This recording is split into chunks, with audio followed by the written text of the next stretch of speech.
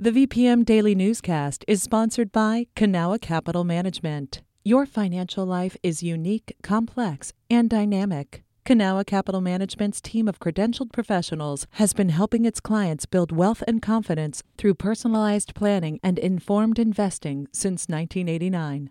Learn more at cancap.com. That's KANCAP.com. You're listening to the VPM Daily Newscast, the recap of today's top stories in Central Virginia. From the VPM Newsroom in Richmond, I'm Kim Strother. Governor Glenn Youngkin will propose $50 million in the state budget for the city of Richmond's combined sewer overflow projects. City leaders say that's not enough. Patrick Larson with VPM News reports. When lawmakers went into budget talks earlier this year, it seemed like Richmond would be getting $100 million for projects to modernize its sewer system, which regularly overflows in rainstorms. Chesapeake Bay Program Virginia Director Chris Moore said the city needs help to tackle the $1.3 billion infrastructure project by the state-imposed 2035 deadline. That obviously is important for water quality, but also important to make sure that this burden doesn't unduly fall on the ratepayers. But that $100 million never materialized, and now Mayor LeVar Stoney says he's disappointed in the $50 million proposed by Youngkin for this budget round. In a statement to VPM News, the mayor said the city needs significant, predictable funding influxes from the state in order to protect its ratepayers. The governor's office has said it's committed to supporting Richmond, but has to balance funding for other Chesapeake Bay cleanup goals. Lawmakers will debate funding priorities in January. Patrick Larson, VPM News. The United Network of Organ Sharing says a recent data breach may impact up to 1.2 million patient records. In a statement late last week, the Richmond-based nonprofit, which oversees the National Organ Donor and Transplant System, says records may have been inadvertently accessed in IT testing environments. The records contain Social Security numbers, birth dates, and medical procedure information, but not names or addresses. UNO said the breach, quote, did not affect the match or allocation of organs to patients. The Virginia Department of Wildlife Resources has named a suspect in its investigation into the death of a well-known Richmond buck. The Hollywood Cemetery buck, named after the place he was commonly seen roaming, was known for his impressive, unique set of atypical antlers. Jason Walters apparently posed with the deer, claiming it was shot in Prince William County. The photos led dozens of social media users to draw the connection to the Hollywood buck.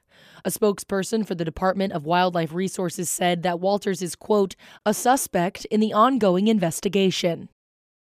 Over the past decade, the percentage of fully licensed educators in Virginia dropped 10%.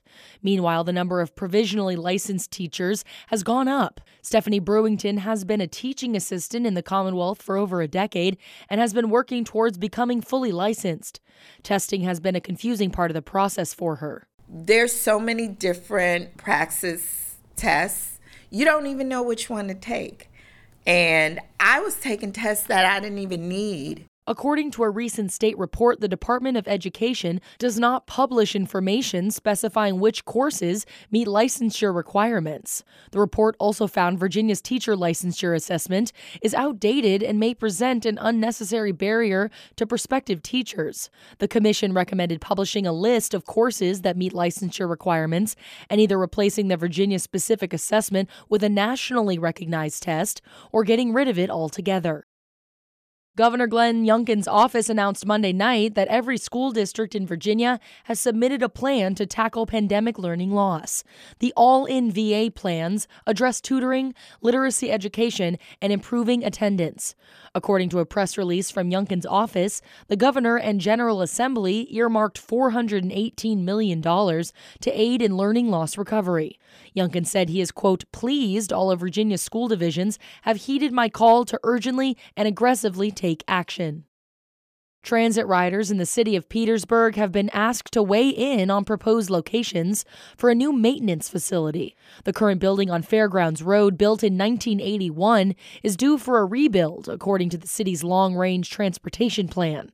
Construction on the roughly $20 million project is slated to start in 2025.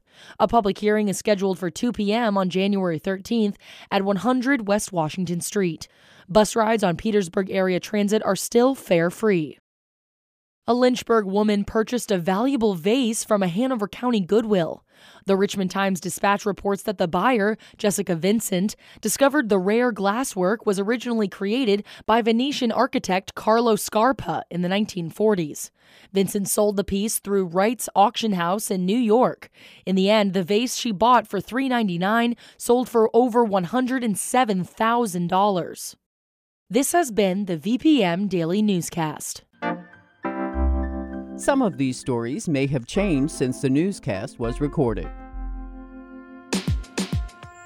You can stay connected to what matters by heading to vpm.org/news or follow us on Facebook, Twitter, and Instagram at MyVPM.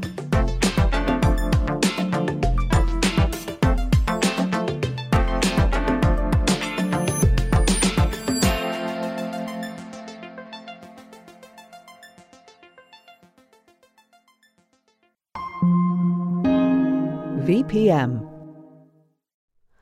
Hi, it's Terry Gross, the host of Fresh Air.